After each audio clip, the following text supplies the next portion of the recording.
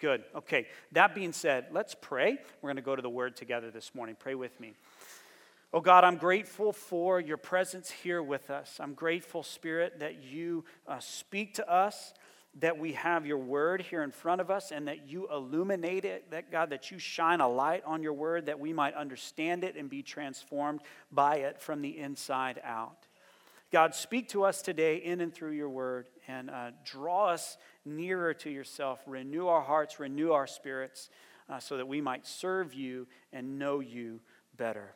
In Christ's name, God's people together said, amen. All right. For some of you that are joining us for the very first time today, and for some of you who have been here the last couple weeks, we do need to kind of do a review. We're in the middle of the series called Take Heart. Essentially what we're doing is we're examining all the passages of Scripture where the Bible commands us to take heart. And we started on Easter Sunday with John chapter 16, verse 33. Jesus says, in this world you will have trouble. Everybody's favorite Bible promise, right? In this world, I promise, you're going to have a hard time. But Jesus says, take heart, for I have overcome the world. So we learned on Easter that we don't have to fear death, that forgiveness on a cosmic level is available in the here and now, and I can live as a world overcomer. That's why I can take heart.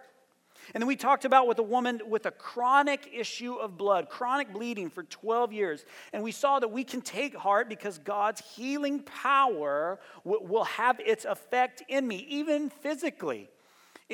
As my body deteriorates, as this tent that I'm living in deteriorates, when I come to God and ask for healing, He is going to answer me in one of two ways. He will either A, heal me, or B, take me home to be with Him and give me a brand new body. And we also learned that in our spirit, God's healing power means joy. It means belonging. It means trust for me each and every day. And today, we're going to talk specifically about this one aspect of the Bible's admonition to us to take heart. When the Bible encourages us to take heart, we're going to talk about this one specific aspect of it.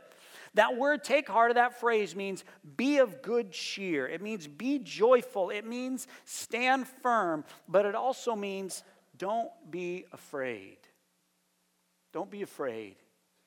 So today, we're going to talk about fear. We're going to talk about fear. I was doing a little research on fear this week, and I actually Googled most common phobias online. Have you ever done this before? I Googled most common phobias, and what it gave me was the weirdest and strangest phobias. So we're going to do a little pop quiz here this morning. We're going to put some phobias up on the screen, and you tell me if you know what this phobia is. Put this first one up here. This is an easy one, somnophobia. Fear of sleep, right? Not inability to sleep, that's insomnia. Somnophobia is fear of sleep. How about this one? Hippopotomonstrosesquipedaliophobia. Literally, it's the fear of long words. I'm not kidding. Linguists are jerks, man. Some of you, you'll get that joke in an hour.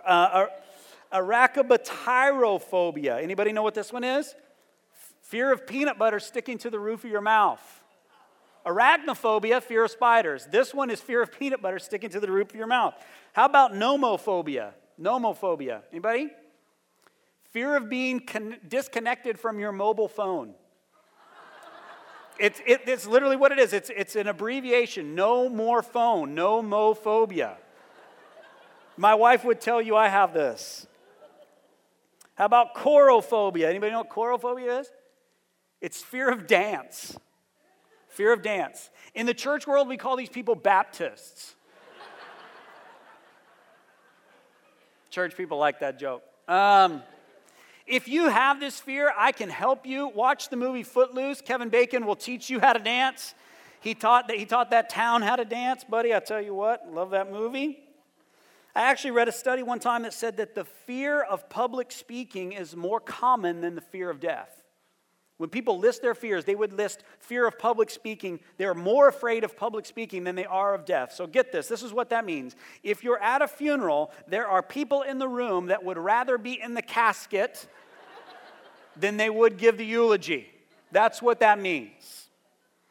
Most common fears are fear of spiders, fear of snakes. I hate those doggone things. Fear of heights. Fear of dogs, fear of thunder, fear of injections, fear of germs. They're all on the list of top 10 fears. But all those things are external, right? They're outside of us. Spiders, dogs, injections. I find that the fears that come from inside of us are typically the ones that are most crippling. The fear of failure, the fear of being hurt, the fear of looking stupid, the fear of rejection, the fear of being forgotten about, fear of being alone, fear of what might happen in the future. And you know, fear isn't necessarily bad. It's not necessarily wrong. It's just an emotion. As my friend would say, emotions are the exhaust system for the soul. They're not bad or wrong. But listen, when fear begins to hijack our decision-making skills, that's when we get into trouble. That's when we get into trouble. When we're too afraid of being rejected that we refuse to be vulnerable. See, fear has hijacked my decision-making skills. When we're too afraid of failure that we don't step out in faith to do the big thing that God has called us to do, that's when we get in trouble. When we're so afraid of what might happen in the future that we refuse to take risks or try anything new, we get in trouble. And Psalm chapter 27 has something to say about our fears. If you have your Bible, open it up to Psalms chapter 27. If you don't know where the Psalms are at, it's really easy. Just hold your Bible like this in front of you and open to the middle. You'll be in the Psalms. The great thing about the Bible is the chapters are in numerical order. So if you're around Psalm 100, go to the left. If you're around Psalm 1 or 2, go to the right. You'll eventually hit Psalms chapter 27. Most of you know I typically preach from the English Standard Version translation of the Bible. Today we're going to look at the New International Version translation just because it reads a little bit smoother. All the same ideas, all the same stuff, just the translation reads a little bit smoother. So Psalms chapter 27, I want us all to be there. If you don't have your Bible, that's okay. There's one in the seat back in front of you. You can just grab that, or you can look up here on the screens. The scripture will be up here. Psalms chapter 27, here we go. The Lord is my light and my salvation. Whom shall I fear? The Lord is the stronghold of my life. Of whom shall I be afraid? When the wicked advance against me to devour me, it is my enemies and my foes who will stumble and fall.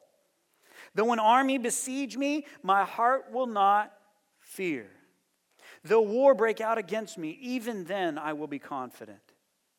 One thing I ask from the Lord, this only do I seek, that I may dwell in the house of the Lord all the days of my life, to gaze upon the beauty of the Lord and to seek him in his temple. For in the day of trouble he will keep me safe in his dwelling. He will hide me in the shelter of his sacred tent and set me high upon a rock. Then my head will be exalted above the enemies who surround me. At his sacred tent I will sacrifice with shouts of joy. I will sing and make music to the Lord. Hear my voice when I call, Lord. Be merciful to me and answer me. My heart says of you, seek his face. Your face, Lord, I will seek. Do not hide your face from me. Do not turn your servant away in anger. You have been my helper. Do not reject me or forsake me, God, my Savior. Though my father and mother forsake me, the Lord will receive me. Teach me your way, Lord. Lead me in a straight path because of my oppressors. Do not turn me over to the desire of my foes, for false witnesses rise up against me, spouting malicious accusations. I remain confident of this. I will see the goodness of the Lord in the land of the living. Wait for the Lord. Be strong and what, Bayview Glen? Take heart. And wait for the Lord. Look at verse 14 again. It's so important. This is kind of our critical verse. This is the verse we're going to camp out on for our time together this morning. Look back at it again. The psalmist says this, wait for the Lord. Be strong and take heart. And wait for the Lord. In this case, that word take heart means don't be afraid. Live fearlessly. And the way this psalm is structured is very interesting. Verse 14 is the admonition. It's the call to action. It's the conclusion. And verses 1 through 13 are the arguments as to why. So essentially, here's what our psalmist is doing. He says, because of the reasons I've listed in verses 1 through 13, do verse 14, which is live without fear. Be fearless. And fearless living sounds pretty good to me. So let's talk about the psalmist's reasons why we can live without fear. What is he using to motivate us, to tell us, to convince us? And then how do we do that? Let's take a look at those. So let's start with a little context. A guy named David wrote this psalm. Many of you know who David is. If you do not, that's okay. I'll give you a quick crash course. David served as earthly king of God's people long before even Jesus came along. In fact, David's really interesting because he's kind of an indicator. He's kind of a precursor. He's a shadow of who Jesus would be and what Jesus would do generations before Jesus even showed up on the scene. We don't have time to get into all of that today. Before David, God's people were a ragtag group of 12 nomadic tribes just scattered around. David was the warrior king who kind of rallied those tribes together. He united those tribes and made them a very powerful kingdom. David made Israel something to be reckoned with. But David's life wasn't always easy. He was actually anointed king of Israel. Get this, he was anointed king of Israel while there was already a king in place, a guy named Saul. Let me ask you this, for those of you who work in the corporate world, how would that go at your job? For the board to come to the CEO and say, hey, here's the deal. One day, you're going to go completely bonkers, and you're pretty much going to run this company into the ground. And there's a new guy that's going to take your place, and we're going to like him a lot better. We invited him in today for a little meet and greet, get to know one another. It went about that well in Israel, too. It did not go well. So for 20 years, David had been anointed king, and he had not taken the throne yet before Saul. And Saul, for many of those 20 years, sought out David and tried to kill him. David was on the run from Saul for a very long time. Once David took the throne, they would write songs about him. The songs went like this: Saul, the previous king, has slain his thousands, but David has slain his tens of thousands. If they wrote songs like that about you, if they wrote songs like that about me, we would do exactly what David did, which was get arrogant and get prideful. And his arrogance led to an affair. Not just an affair with his best soldier's wife. And he got her pregnant, and he tried to cover it up, but it didn't work. So the way David solved it was he had the man killed. This is the life of David. With those kinds of decisions as your family background, with that kind of history in your background, how do you think his family looked after that? You're right, not good. Not good at all. But David is writing this psalm, Psalm 27, and he's telling us this: he has no one to fear. Seriously. After all that mess, after all that sin, after all that ugliness, after all that difficulty, David is saying, I live fearlessly, and you can too. Let's just pause here and let this sink in. Bottom line truth number one, let this sink in. You don't have to be perfect to be fearless. If you're taking notes, just jot that down. I don't have to be perfect to be fearless. David wasn't. And he just wrote this: the Lord is my light and my salvation. Of whom shall I be afraid? The Lord is the stronghold of my life. I don't have to fear anybody. And he was not perfect. You know, we do this all the time. For those of us who struggle with fear and anxiety, I'm one of those people that struggle with fear and anxiety. We confuse courage with perfection. We confuse courage with perfection. We look at other people and we think, wow, they're so courageous. They're living without fear. They are fearless. And what we really mean is, they seem perfect and I'm all messed up. That's what we really mean. For those of you who work in a corporate environment, you know the guy that at the office that kind of seems like he has it all together. He has great hair, and he always gets the promotion, and you can see his abs through his overcoat. You know what I'm talking about? And we look at that guy and we think, man, he has no fear. He's living without fear. And what we mean is, he's perfect and I'm not. Women of God, especially moms. Moms, we do this all the time. I watch moms do this. You look at a perfect soccer mom who's the perfect wife, the perfect servant at church. Dressed cute, and her kids are always perfect, and she has a little Etsy business on the side selling all her cute perfectness, you know? She must be fearless. She must be living without fear. Let me just break it to you. Those people are probably not courageous, and they are most definitely not perfect. They're just hiding their fear with a really good-looking facade. No one is perfect. We all have fear. You cannot be perfect, but you can be fearless. You cannot be perfect, but you can be fearless. Please don't get those two things mixed up. That's not what we're talking about. Here's what David tells us this morning in Psalm 27. Is your life messed up? Have you made bad decisions? Do you face those consequences on a regular basis? Relax, says David. I have too. But fearlessness is not perfection, and you don't have to be perfect to be fearless. It's actually quite the opposite. Fearless living actually begins when I recognize my own imperfection and I praise God for his glory. Fearless living begins when I recognize my own imperfection and praise God for his glory. Look at the first 6 verses of this psalm. First 6 verses, David declares that God is a light. God is his salvation. God is a stronghold. God is sovereign. God is victorious. And God is worthy of praise. Now, there are psalms where David thanks God for what he's done. Right now, he's worshiping God simply for who he is. He is declaring God's unchanging character. All the reasons God deserves worship. My favorite worship moment in Psalm 27, 1 through 6 is verse 4. Look at it with me. David writes this, "One thing I ask from the Lord, this only do I seek, that I may dwell in the house of the Lord all the days of my life." And I love this, "to gaze on the beauty of the Lord and to seek him in his temple." Honestly, this is it. This is Christianity.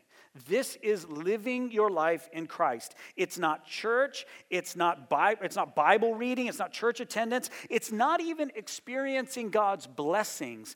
It's simply experiencing God, gazing upon his beauty, seeking him in his temple. David says he wants to gaze upon, look steadily and intently, gloat in, wallow in the beauty, kindness, glory, delightfulness, pleasantness, and worthiness of the Lord.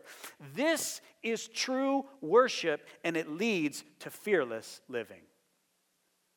Standing in awe before a holy God and declaring his unchanging character is worship, and it leads to fearless living.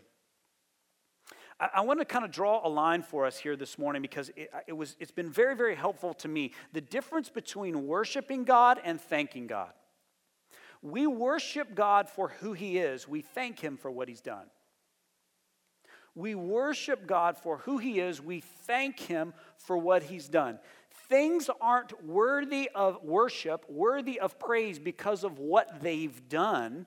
They're worthy of worship. Something is worthy of worship because of who they are or who he is intrinsically, how they're built, how they're wired, their essence. That's what makes God worthy of worship, not what he's done. We thank him for what he's done. Absolutely. We come and do that each and every Sunday morning. You do that before meals. You do that on a weekly basis with your family, I'm sure. But we worship him for who he is. Let me illustrate it. I heard a pastor tell this story a few years ago. It was so helpful for me to wrap my mind around the difference between thanking God and worshiping God.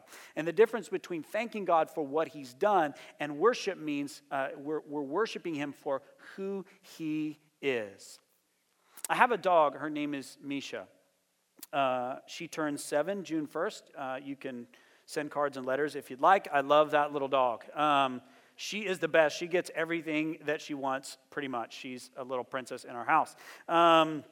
She's 75 pounds. She's a Weimaraner. She's very, very smart. She sleeps in her crate every night. So let's say that my house caught on fire and I was sleeping and I didn't realize it. I didn't smell the smoke. I didn't feel the heat or whatever. I was just conked out, dead to the world. That's how I sleep, by the way. So this is not a far-fetched story so far.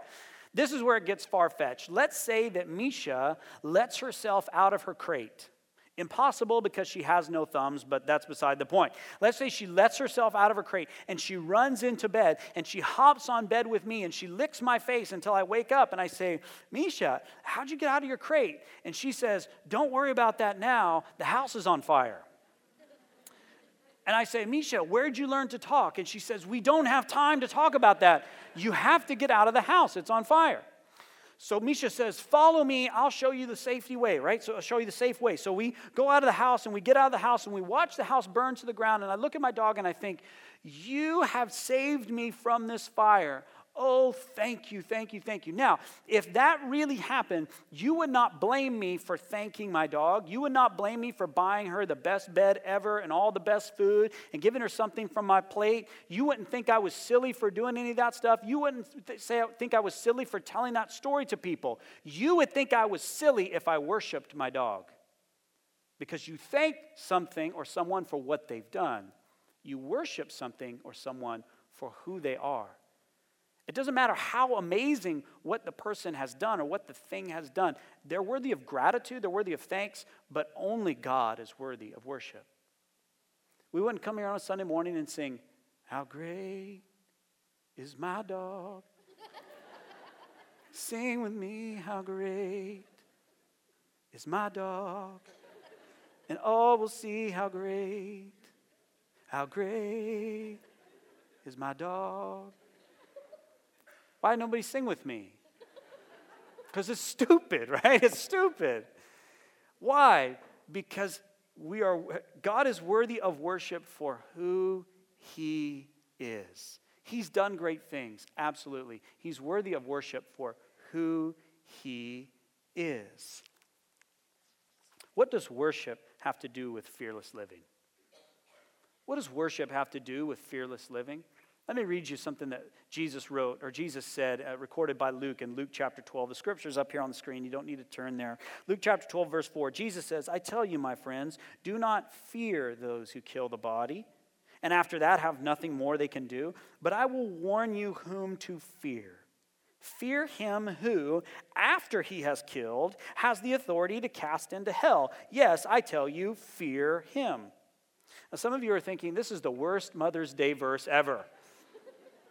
It likely is, except, keep reading, verse 6. Jesus says, are not 5 sparrows sold for 2 pennies? And not one of them is forgotten before God. Why, even the hairs of your head are all numbered. So what? Fear not. You are of more value than many sparrows. Here's what Jesus is saying. God is greater.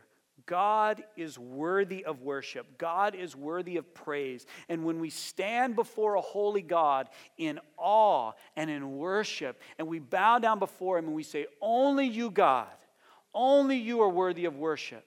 I come before you with fear and trembling. And guess what? That God knows how many hairs are on your head.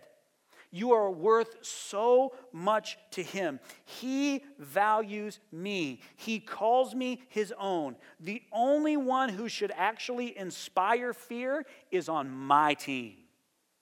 He's on my side because I'm far more valuable than many sparrows. Whom then shall I fear?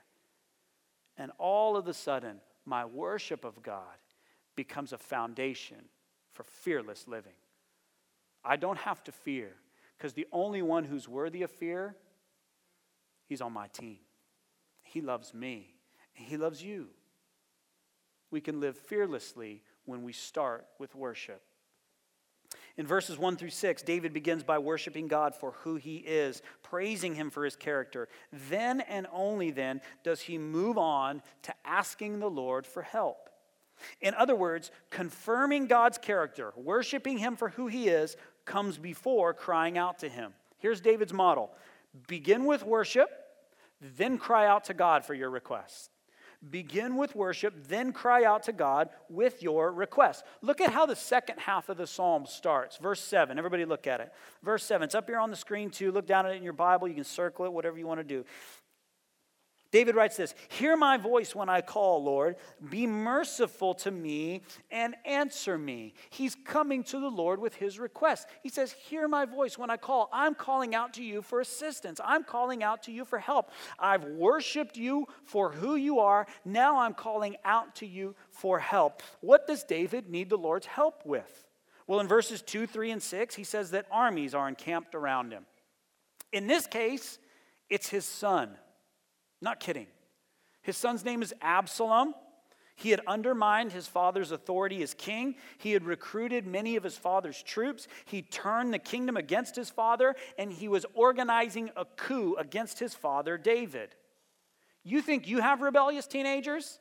When's the last time they were camped around your house? David had a rebellious teenager. His name was Absalom. And he goes to the Lord and he says, these armies are encamped around me. I need your help. Look at verse 10. David says, my father and mother have forsaken me. Have you heard the old blues song, Only My Mama Loves Me and She Might Be Jiving Too? It's like the second worst Mother's Day verse ever, by the way.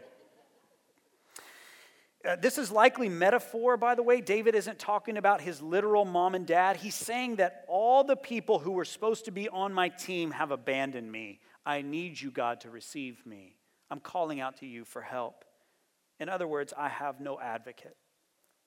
Verse 12, he says, people are spreading false rumors about me, malicious accusations. I don't know about you, but false rumors about me are a real great way to hurt me really badly and to make me angry really quickly. And David doesn't fight back. He doesn't get scared. He doesn't cower in fear in the corner. What does he do? He comes to the Lord and he lays his request before the Lord. He says, I need your assistance. I need your help. I need you to come alongside me. I have worshiped you for who you are. Now I just come and I lay my request before you. I absolutely love this. David does in Psalm 27 what he tells us to do in Psalm 55. Here's what he writes in Psalm 55. Cast your burden on the Lord, and he will sustain you. Peter, one of Jesus' disciples, wrote the book of Peter in the New Testament. He would say it this way, cast all your anxiety, cast all your fear, cast all your worry on him because he cares for you. Bottom line truth, if you're taking notes, jot it down. I can be fearless when I give my fear to God.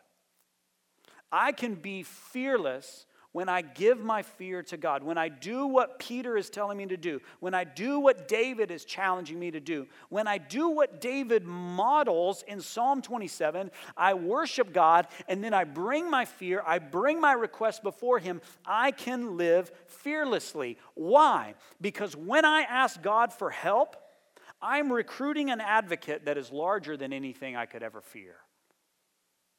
When I come to the Lord on high for help, I'm recruiting an advocate that is bigger and badder and better than anything I could fear. We sing a song around here, love it. Our God is greater. Our God is stronger. Our God is higher than any other.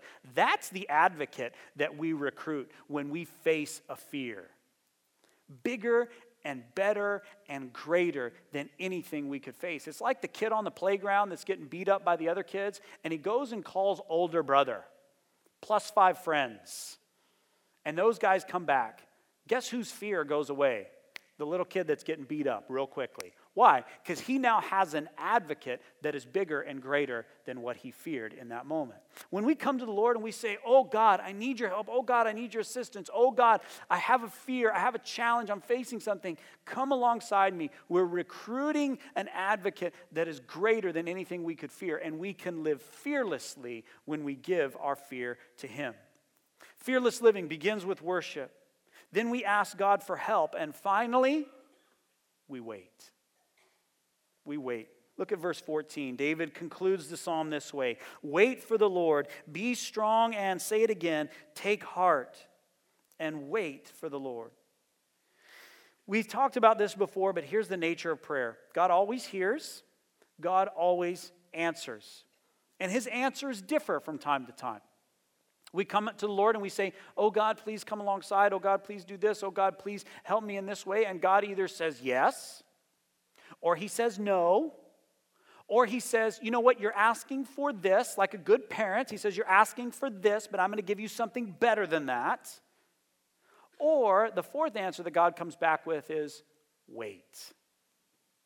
Wait. As I get older, I find God saying wait far more often than I would like. Many of you know that my wife and I are in this adoption process. The Lord has said wait to us a number of times. In my development and ministry and as I grew as a pastor, the Lord had to say wait to me a number of times. But listen, when we come to God and we say, God, I have this circumstance, would you fix it? And he says, wait, that's a strategy on his part. He's trying to teach us something. He's trying to get our attention. He's trying to draw us close to himself. And being close to him, gazing on his beauty, relying on him during that time of waiting is where fearlessness comes from. Because listen close, fearlessness doesn't come from perfect circumstances. It comes from the Lord. Fearlessness does not come from circumstances where there's nothing to fear. Fearlessness comes from the Lord. Fearlessness does not come when there's nothing to fear. Fearlessness comes from God. There's always something to fear. Fearlessness comes from God. So when God says to us, wait, and in that waiting, rely on me, and we tuck up underneath the shadow of his wings, when we're protected by him, in that time of waiting, he lifts our head up above our enemies, above what's been encamped around us, and he says, you are safe, you are accepted, you are received. That God of glory that we worship and that we come to, in that time of waiting, we find fearlessness in him. I recently heard a story. This woman in our congregation, a friend, that has kind of put this trio into play in her life. This worshiping God and bringing requests to him and then waiting on him to answer. And it actually caused her to kind of live in a pretty fearless and do a pretty courageous thing. And I wanted to give her an opportunity to share her story. So we actually took the time to record it this past few weeks. And so take a look at Kim's story on the screens behind me.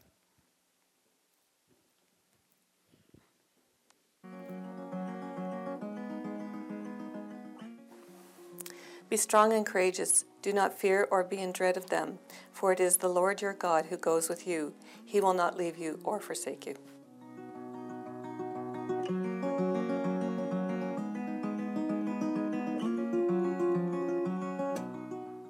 About 4.5 years ago, I had a stroke, and even through that, for the first little while, I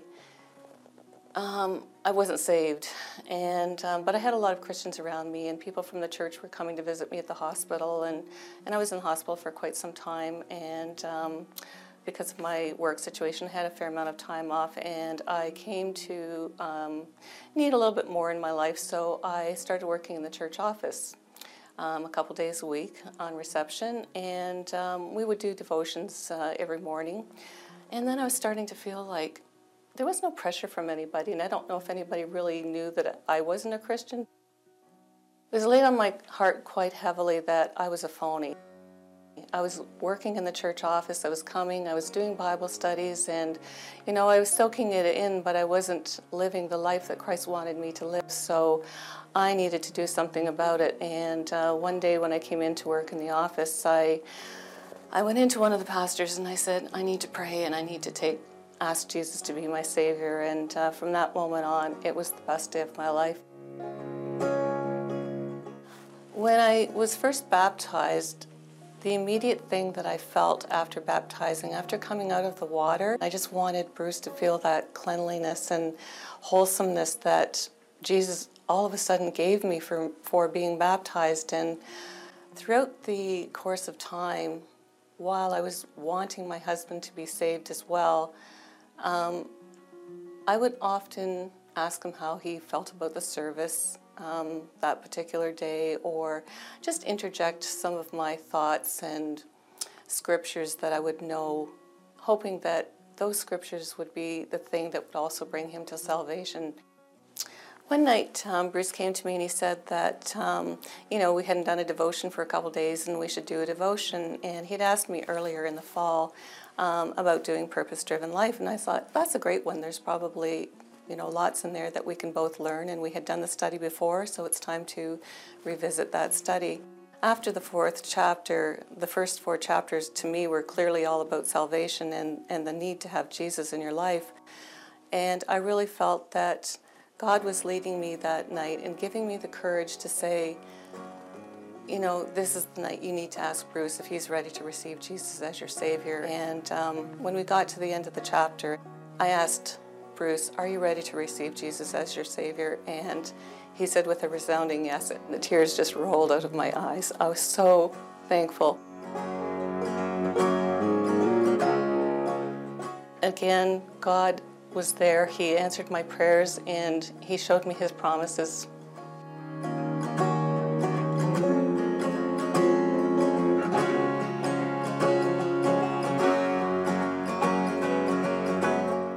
Never give up. Know that God is there.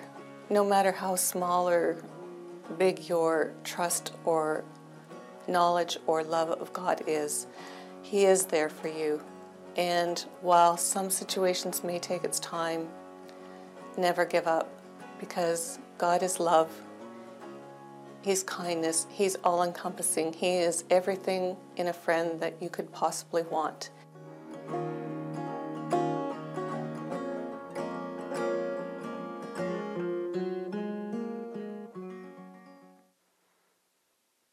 Would y'all thank Kim for sharing her story?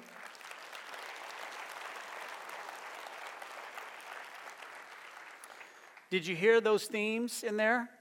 A worship of God in her own life, a recognition of who he is and his character.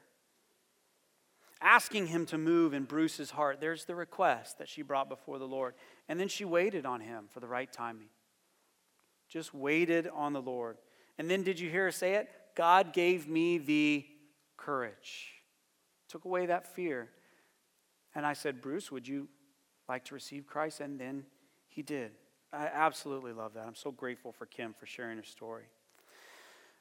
I'm not typically an alliteration guy, but just kind of came up with this handle this week to help us understand Psalm 27 in its entirety and what it means to live fearlessly. And it just turned out that it actually was alliterative. So just here's our handle. If you want just like one thing to walk away with today, here's what it is. This is how to live fearlessly. Praise plus petition plus patience equals fearless living. So when I alliterate, I absolutely commit to it. I just say, hey, we are going to make sure that everything starts with a P. So you can pronounce it fearless if you'd like, or you can just leave the P silent like I do. Praise, worshiping God for who he is, declaring his unchanging character, falling on our knees before him, gazing on the beauty of the Lord in his temple. Plus petition, coming to the Lord with our requests and saying, God, I need your assistance. I need your help. Come alongside me. I need your help. And then we wait. Patience. We wait on him to answer. And then we stand and we can take heart and live without fear. As we continue our worship this morning, I'm going to ask the band and worship team to come back up to conclude and lead us in a song. We're going to actually receive communion as well. Last but not least, as these guys come up, I don't know what it is for you today. I don't know what that thing is in your life that you fear. I don't know what that thing is that might be lurking. That's between you and God. But living above it, not being controlled by it, having your head set above your enemies is simply a matter of worshiping God, laying your requests before him, and waiting on his answer. And when the process is done, go back to the beginning and start with worship again. As the ushers come forward to distribute the elements, I would just encourage you on a couple of notes. The reason that we do this, for those of you who may be new to this, is the bread that we're going to take together, just a little kind of wafer of bread, and the juice that we take together represent the body and the blood of Christ. The body that was given for us on the cross, the blood that was shed for us on the cross. And the church has been doing this for 2,000 years. There's nothing magical about the cup. There's nothing magical about the bread. They're simply symbols. They're representations of the grace that Jesus has extended to us on the cross and the fact that he has paid the debt that we owe. For those of you who may not be Christ followers today, we're so glad that you're here. We would ask you to pass on this part of the service. Just pass that tray on by you. For those of us who are Christ followers, it's our opportunity to celebrate and come to the Lord, celebrate Jesus' last words. It is finished. It's paid in full. So in these next moments as we sing, I would just invite you to come before the Lord in confession. Bring your sin to him, enjoy his forgiveness, and let's come to the Lord's table with a clear conscience and a pure heart. Ushers, if you would come forward and serve us, and let's pray as they come forward. God, we love you, and we come before you now in this time with hearts of reverence, with hearts of awe. We worship you. God, we love you today, and we just take the time to remember with these symbols, the bread and the juice, your body and blood that was given for us, shed for us. Draw us near to you in this time. In the name of Christ, God's people said, amen. Ushers, if you would serve us, and Mark and team, if you would lead us.